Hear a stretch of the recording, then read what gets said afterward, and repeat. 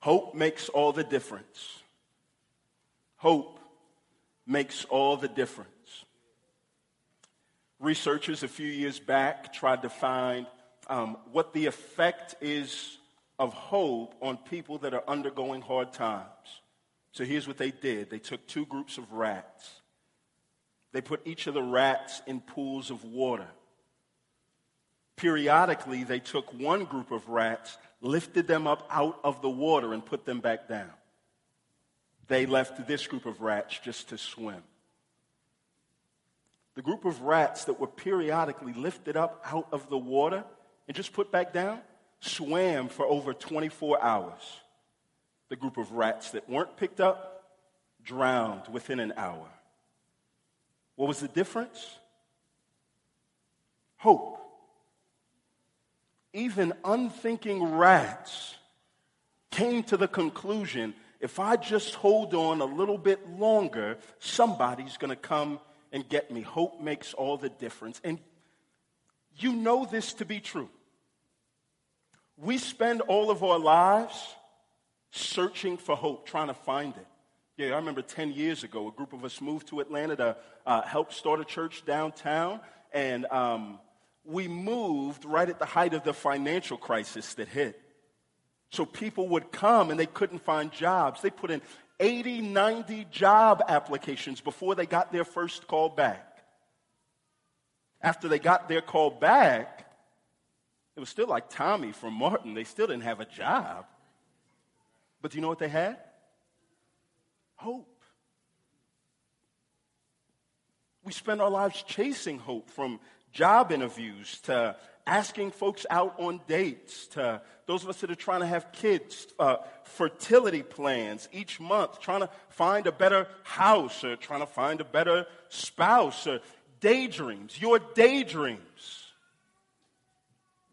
are hopes.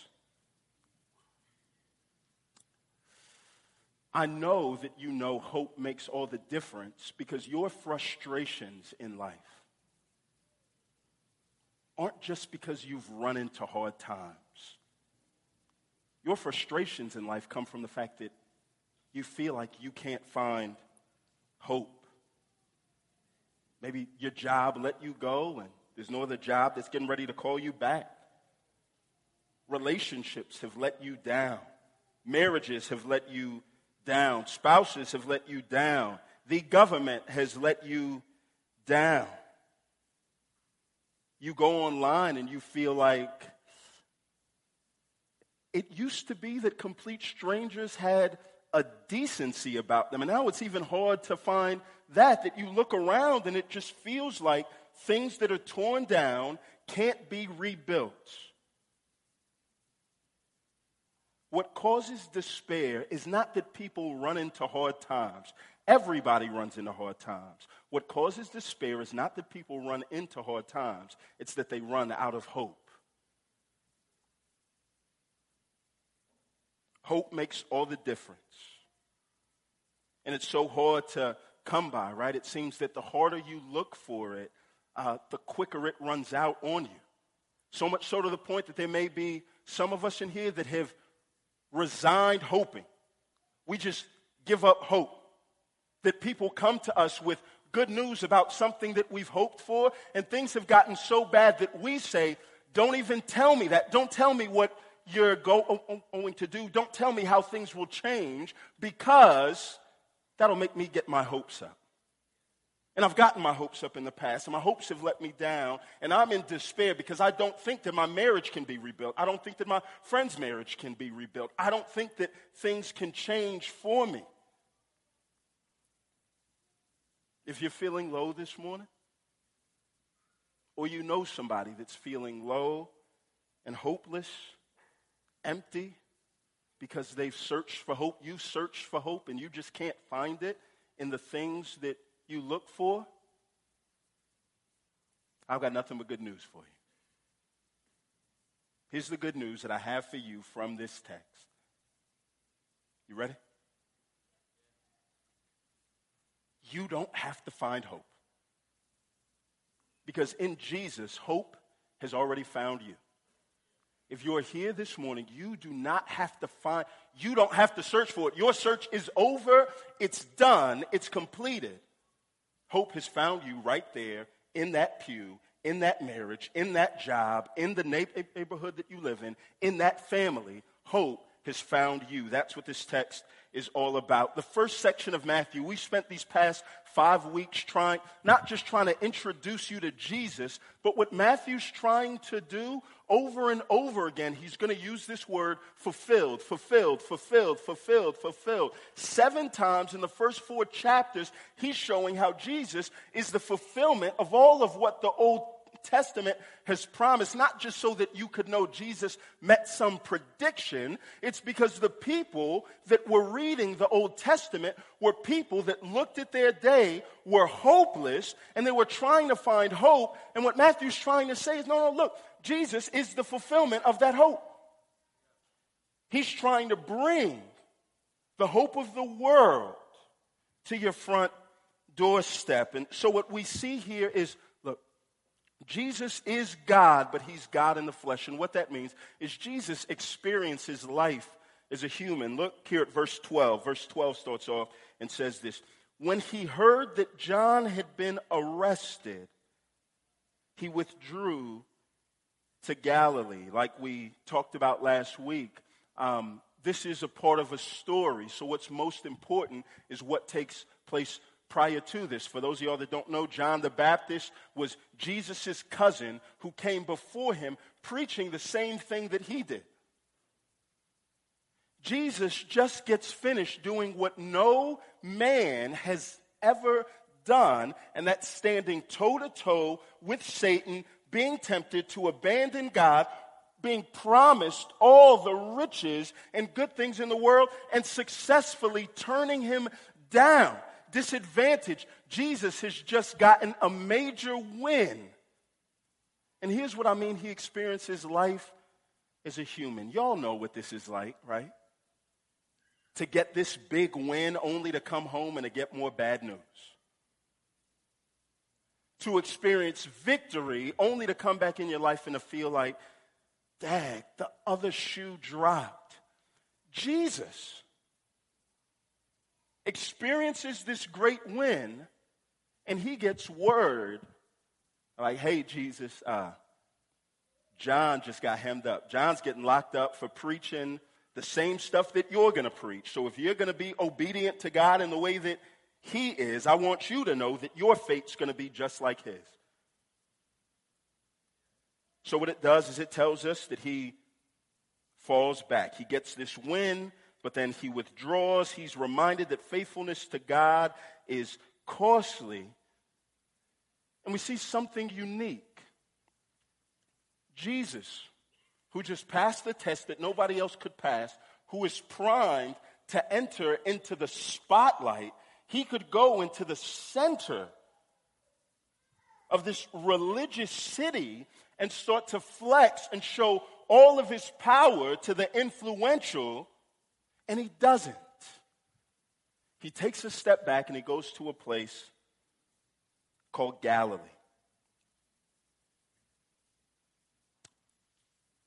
Because what we see is that Jesus' mission, at least at this point, is not to ascend to the ranks of the influential and the elite. His mission at this point is to descend, to take a step back, and to go to people that are hopeless.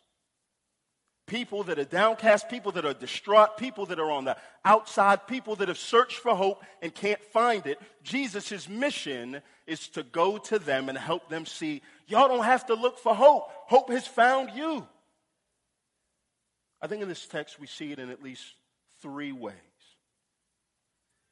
The very first way that we know that hope has found us is that this hope, and God's hope, always comes to the most unlikely places. Unlikely places. A few years ago, Amazon was trying to look for a city to set up a new headquarters. And so what took place was almost every city in the United States saw them as the savior of their economy.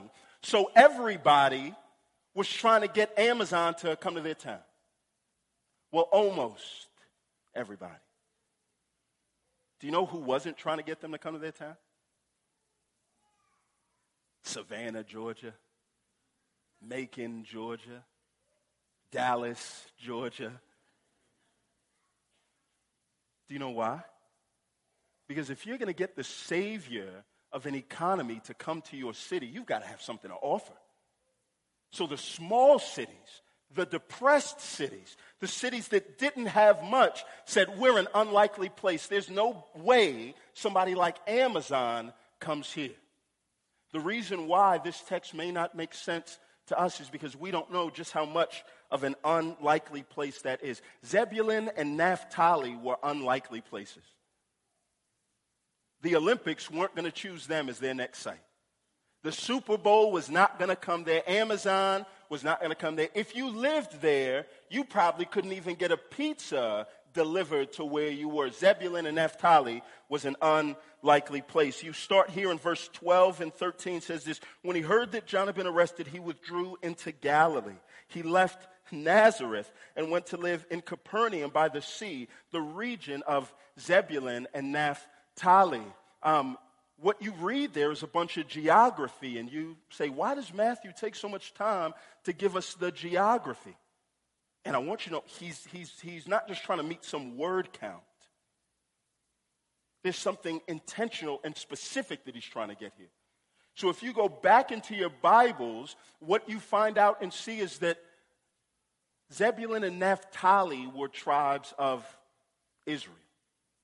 After the Exodus took place, Moses set them free. They go and they cross the Red Sea. Joshua then comes in, takes the helm, and leads this nation across the Jordan, and they go into this land, and their goal is to conquer this land, to take this land for themselves. And what you find is that Zebulun and Naphtali compromise. So what God says is, there are going to be people here that are going to lead you astray. So I need you to remove all of it. But what they do is they do what we do. Sometimes God tells us, there's people that you need to put out of your life. There's folks that you need to remove. And we spend our time trying to domesticate what God has told us to remove.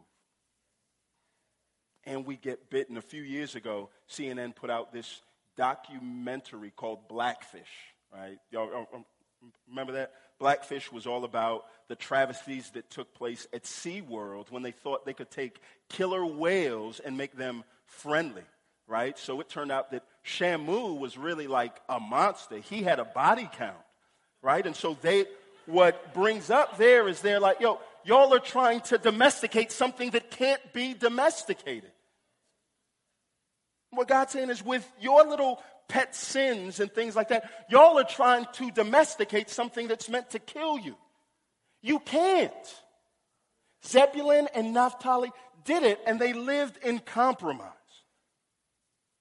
So then what takes place is they have a legacy of compromise. Then when they finally get the punishment for their sins, the Assyrian Empire comes in, conquers them.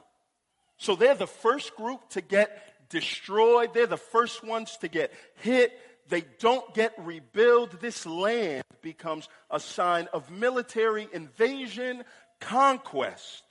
It's pagan infested. It's called Galilee of the Gentiles because it's this mixed group. It's this place that's an unlikely place, and I want you to see this. The Savior of the world doesn't stumble into the religious capital.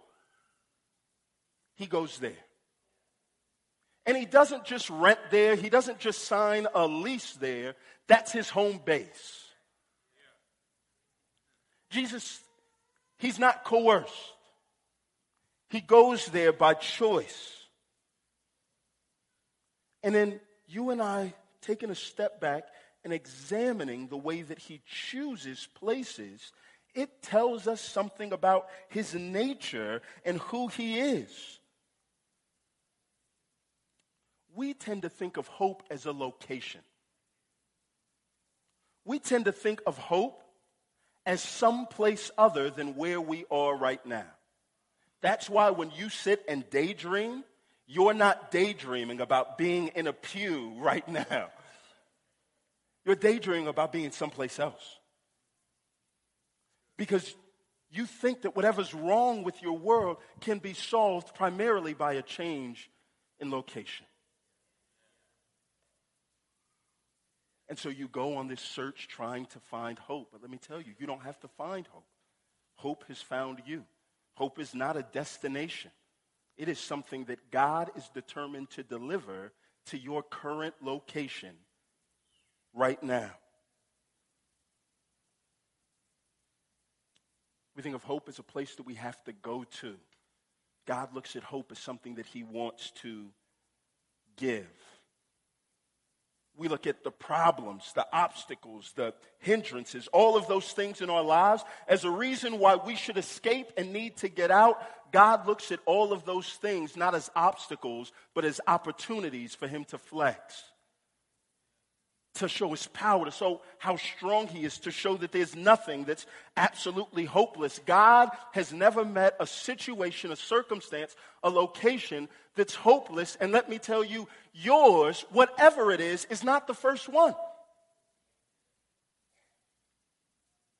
Hope travels. Jesus is moving. Matthew is talking about the geography to set up a paradigm that the hope of the gospel comes to the most unlikely places. So what that means is instead of you spending all your time praying for deliverance from something, you should pray asking God to deliver hope to you right where you are right now. Let me throw in a little caveat here. Sometimes there are locations that are incredibly harmful. So if you are in a relationship or a marriage where there is physical, verbal, and emotional abuse, this is not saying just stay there and do nothing. Sometimes there are times where we have to remove ourselves. But I do think that for a majority of us that don't find ourselves in those life-threatening circumstances, we have to remember that you don't have to find hope elsewhere. Hope has found you. To be quite honest, you're here in this building right now because Richard and Amanda and their families, Erica and Lawrence Brown and their families, years ago, knew this truth about Jesus. And as Christians, wanted to live their lives in light of that truth. So when they had the opportunity to move and to go someplace, they said, not where can I go to gain hope, but where can we go to give it? Where can we go to plant roots in a place and do our best to set up shop like Jesus said, set up shop? What I'm not saying is that it's a mandate and the only way to be a Christian is to move into disenfranchised communities. That's not what I'm saying. But what I am saying is that it's a very good thing to do. That if you have means, if you have the ability to choose where you live and where you stay, you're never at a loss when you choose like Jesus chooses. And that's such a tangible way, not just to come into a place like this and tell folks that you don't have to find hope, hope has found you, but to illustrate, show, and embody it. That's why we want to plant roots here.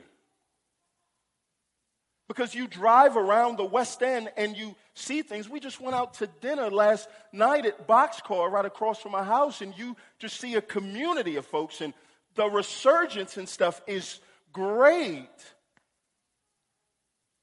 But you're just in this place and you say, wait a minute, this was not made to transfer hope to the people that are here that may find themselves hopeless.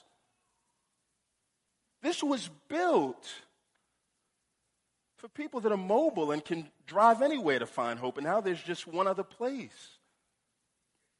I pray that God would stir some of our hearts to move like Christ moved. You don't have to find hope. Hope finds you. Hope comes to the most unlikely places. And it doesn't just come to unlikely places. Hope comes to unlikely people. When you find somebody that makes a request for help, one of the most instinctive things that you do, that I do, that banks do, is we look for their credit worthiness. We look for their reputation. Do they have a reputation where if I help them, it will be good for both them and me? Then if you're really kind, you'll say, wait, all right, I don't even need a reputation. I just need to make sure that as I try to give help, that they're not rude. What takes place here is we see Jesus doesn't just come to the most unlikely places.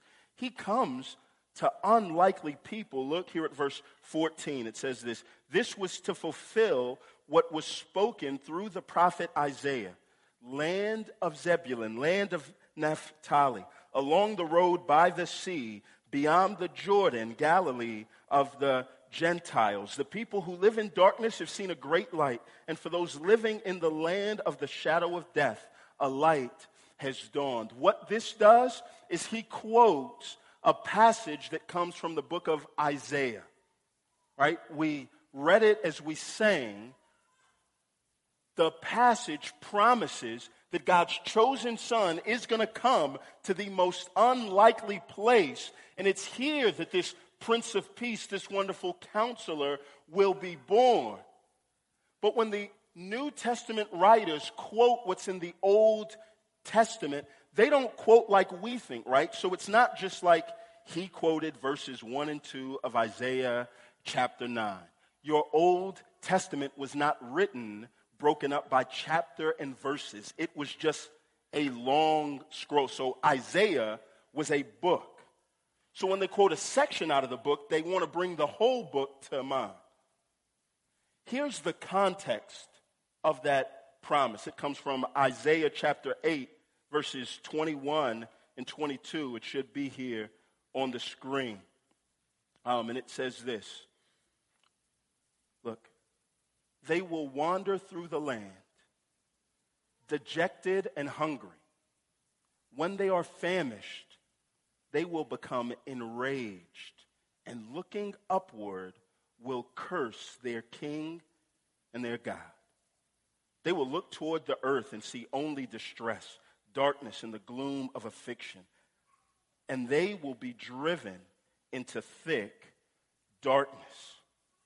When this talks about the promise that comes to the people that live in darkness, what it's saying is there's this group of folks, listen, who don't just visit darkness the way that you and I go to a bad movie, right? And just say, well, I paid for it. I'm going to sit through and endure, but I know that I'm going to get up and I'm going to go and find peace. What this is saying is that there's certain folks that live, and what I want you to hear this is this. Everybody suffers, but everybody doesn't suffer in the same way. There are certain people, when suffering is mentioned, they say, this is not just some place I go to. This is my permanent address. And I've just lived with this trauma, with abuse, with being a victim. I've just lived in it. And I know that we all have hard lives, but there are certain folks whose lives are just harder than other people's lives. And as a result of this darkness that some folks live in, at best, there's people that are spiritual and have a deep connection with God, and they say, God, it's hard for me to trust you because I know that somehow you let this take place. And then there are people that would say they used to be religious, they used to be spiritual until they embraced the truth that God had allowed the worst to take place, and that's the thing that's caused them to look at God and say, I don't know how a loving God can give everybody else the lots that they have in life, and I've got to sit with this one. And maybe a few of y'all in here that are just wrestling with that deep trauma, and you find yourself here in a place where you say, John, I've I've cursed God. I don't want anything to do with him. I don't even know how I found my way in here. And I want to let you know you didn't find your way in here. God's directed you to come here. You don't have to look for hope. Your search is over. Hope has found you. Look, it's to these folks that verse 16 says this. The people who live in darkness have seen a great light, and those living in the land of the shadow of death, the light has dawned. Notice how all the verbs when it talks about this light are passive. It's not like these people that are in deep darkness found their way to God. It says they have seen a great light, which means that this light shone irregardless of anything that they've done. This light has dawned. It came to them. Jesus doesn't just choose to come to an unlikely place. He chooses to surround himself with unlikely people, and that's what this whole story is trying to get at so far. The genealogy in the first chapter is filled with people whose lives are mired in scandal. The Magi in verse chapter up to 2, outsiders who God speaks to them, not even in a religious way, but through their superstition, God draws them in. Chapter 3, John the Baptist goes out into the wilderness and outsiders come in. God is concerned with the outsiders. Jesus is among them. By choice, he chooses his neighbors.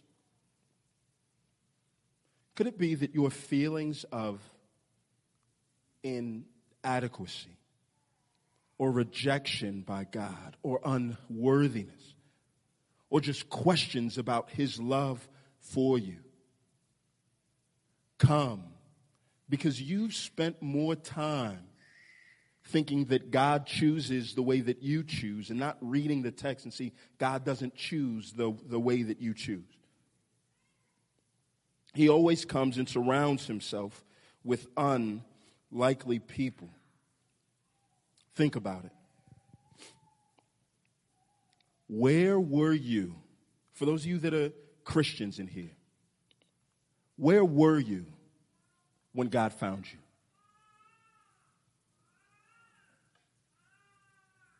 Whose bed were you in when God found you? What were you chasing when God found you?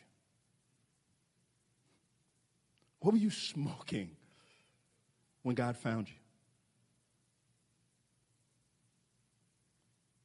Who was getting the brunt of your wrath and anger when God found you? I don't know all of your stories, but I'm pretty confident that you were in what many of us would deem a hopeless place. And do you know what? God found you.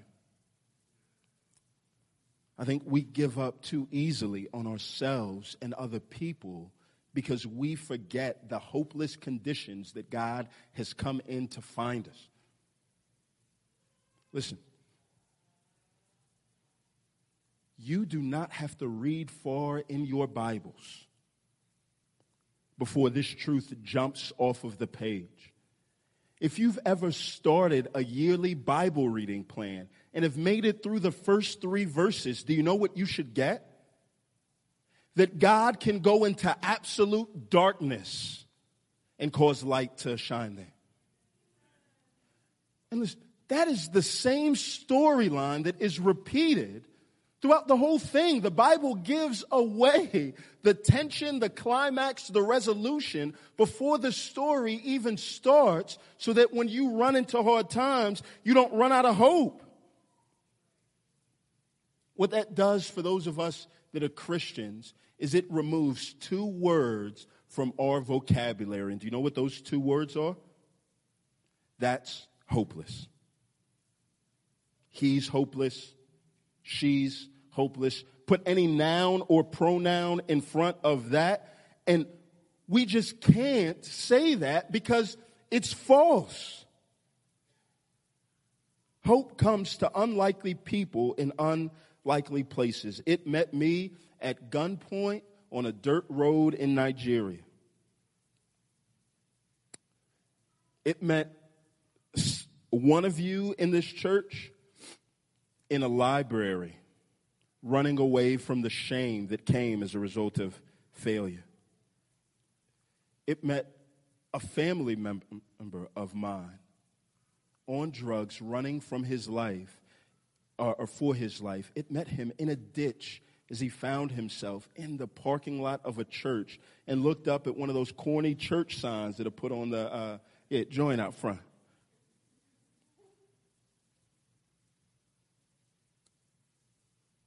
If you feel like you're hopeless or living in darkness, I want you to know that there is no such thing. And here's what I want you to do. Don't just think about it. Remember it. Record it. Write it down. Listen, don't just record it. Repeat it. Recite it out loud.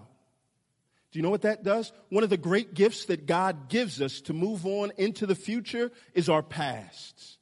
So there's sometimes that we can find ourselves in a place where we feel like it's absolutely hopeless, and we look at our past and say, I've been there before, and I know that God can bring hope to an unlikely person in an unlikely place. But do you know what? There's some times where you find yourself at a new level of hopelessness. And you can look at your past and say, I think that God can, but I don't have an example of where he's done that. Do you know the tool that God gives us then? The ability to live vicariously through somebody else.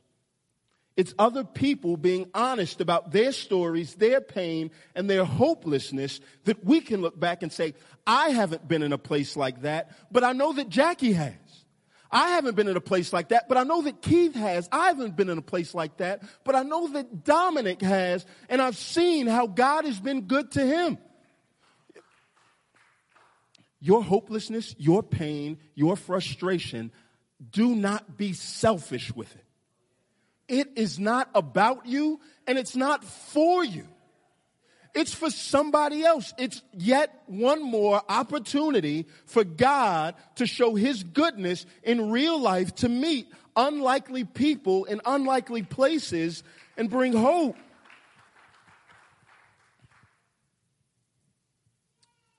And what we see here, I appreciate that. What we see here is that hope comes, if in Jesus it really comes to unlikely people in unlikely places. What that means is that it's not earned at all. It's a gift, completely by grace. Do you feel disqualified from the hope that's found in Jesus? If you do, that's all the qualification that you need.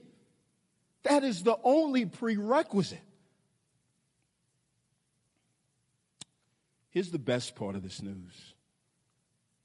We know that we didn't have to find hope, that hope found us, not just because it comes to an unlikely place or it comes to unlikely people, but look here at the end. It's seen in this unexpected proclamation of peace. Verse 17. From then on, Jesus began to preach, hear this, repent because the kingdom of God has come near. Here's a few things. It says that Jesus began to preach. As it brings that up, it's not just about what he said, but how he said it. Preaching is heralding, announcing. It's loud. It's so that everybody that hears it can respond. And here's the great thing. As Jesus is preaching this message, he's not preaching it in Jerusalem, in the religious capital. He's preaching it on the outskirts to both Jews and Gentiles, insiders and outsiders, because he wants everybody to hear it. Repentance is an invitation to be a part of God's kingdom. And it's not just an invitation, but to preach something, it's to command it. Hear this. Jesus is not suggesting that people turn to him. He is commanding that people worship him. And this command comes with a guarantee.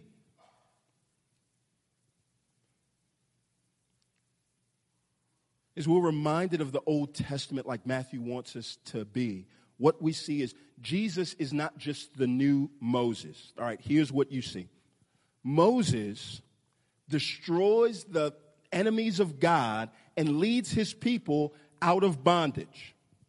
Moses does not lead them into the promised land. There's another guy that comes on. His name is Joshua or Yeshua or Jesus. All of it is translated the same thing. God is salvation. So what Joshua does is he doesn't lead them across the Red Sea out of bondage. He leads them across the Jordan, hear this, into the territory of God's enemies. And once again, God's enemies are destroyed so that God's chosen people can inherit the land. Here's what Jesus does. Jesus sets up this base across the Jordan. He goes into enemy territories, and I want you to hear this. There are two ways to destroy your enemies. One is with a closed fist to pound them into the ground. The other is with open arms to bring them close by. Jesus destroys his enemies by offering an invitation into friendship. You talk about open arms. And when Jesus was on the cross, both of his arms were stretched wide open to welcome his enemies to come and embrace him. And you saw it on the cross.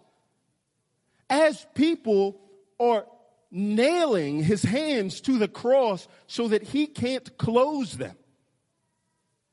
They're nailing his hands to the cross, proving to be enemies. What does he say? Father, forgive them. They don't know what they're doing. Father, I know these are my enemies, and I am determined to lead my people into the promised land, but I want to transform them into friends. I don't want to just pound them into the ground. So here's what I'm going to do, God. I'm going to take your justice on the cross so that they can have your love. So as Jesus is proclaiming this, we see that repentance is this. It's tied to an invitation into a kingdom, and that's huge because look, a kingdom is about submitting to somebody or a good king that's going to control your life. Jesus is not just about rule breaking. He's not just trying to provide you and I forgiveness, although he does it. What he's really trying to provide all of us is freedom. Freedom from searching for hope in places that it's never going to be found. David Foster Wallace at a graduation put it like this.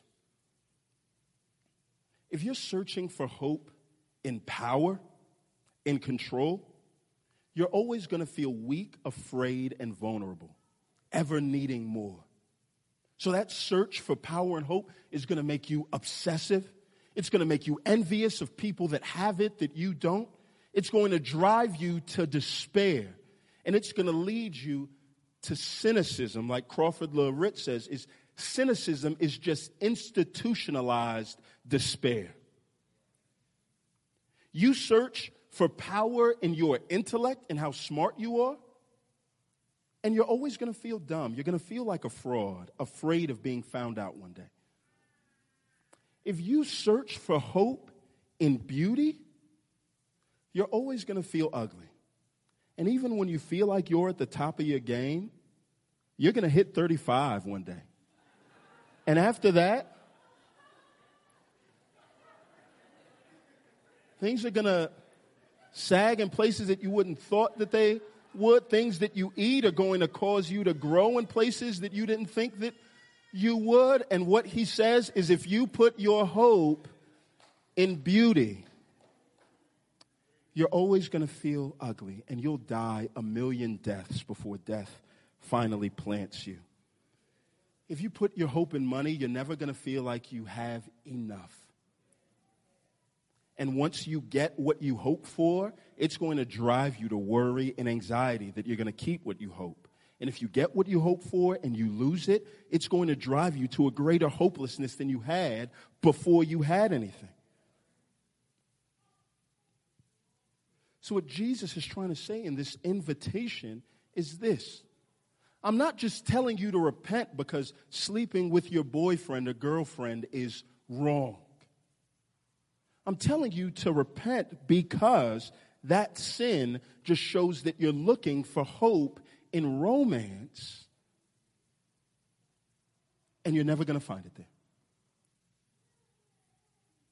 But what Jesus says is, repent.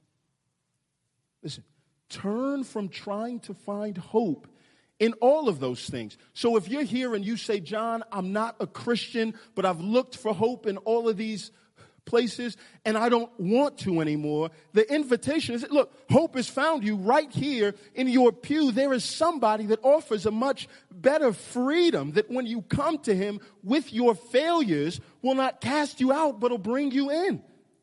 And all you have to do is say, I no longer want to live my life in pursuit of those things. I want to live my life how you've guided and directed me.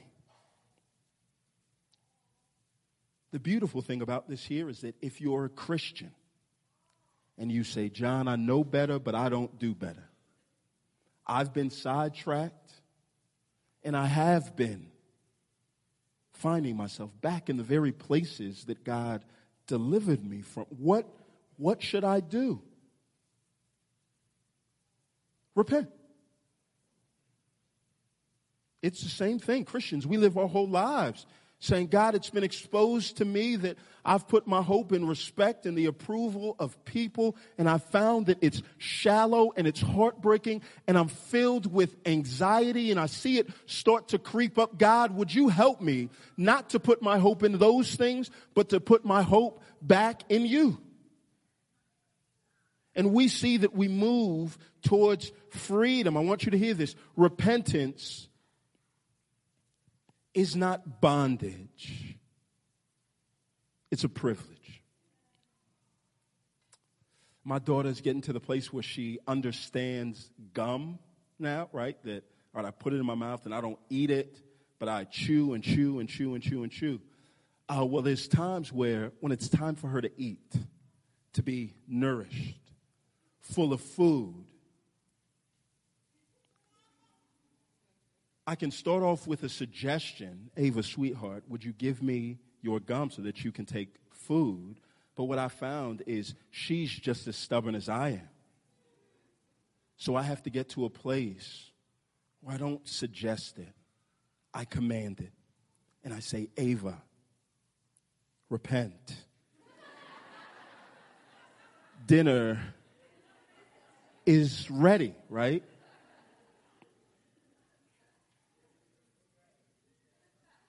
But I found she's just as stubborn as I am. So I found that sometimes I have to sit her down. I've got to take my finger, put it in her mouth, scoop that gum out, and it is uncomfortable for me and for her. And she cries and cries and cries until she sits down with a plate of food that mom's made. And she eats. And she's full and she's nourished. And she says, well, she will say one day, repentance. Hear me. It's not as bad as I thought that it was.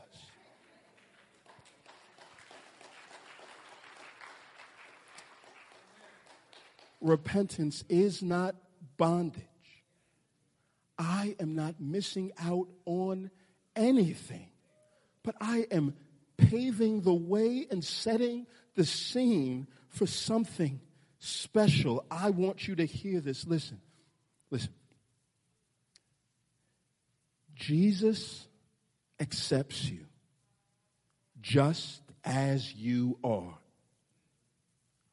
But everybody that truly comes to him says, I don't like me the way that I am. I need you to change me.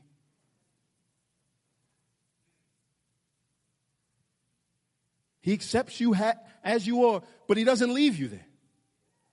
This word repent is all inclusive, and what it means is that everything about your life will change, including the hopelessness that you feel. Hope makes all the difference. You don't have to find it. It's found you right here and right now. The only thing that you have to do, Christian or not yet one, is respond.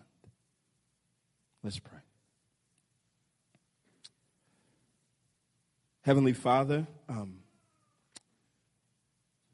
you are so good to us. You have been immensely good to us. You've provided a pathway into freedom, Father. I pray that today, so many of us would take those first steps towards freedom, but I also pray those of us that are in here that have taken steps backwards would be reminded that you haven't called us to scale mountaintops to come to where you are, Father. You've come to where we are. You found us in the location, in the place that we are, and you've offered us hope.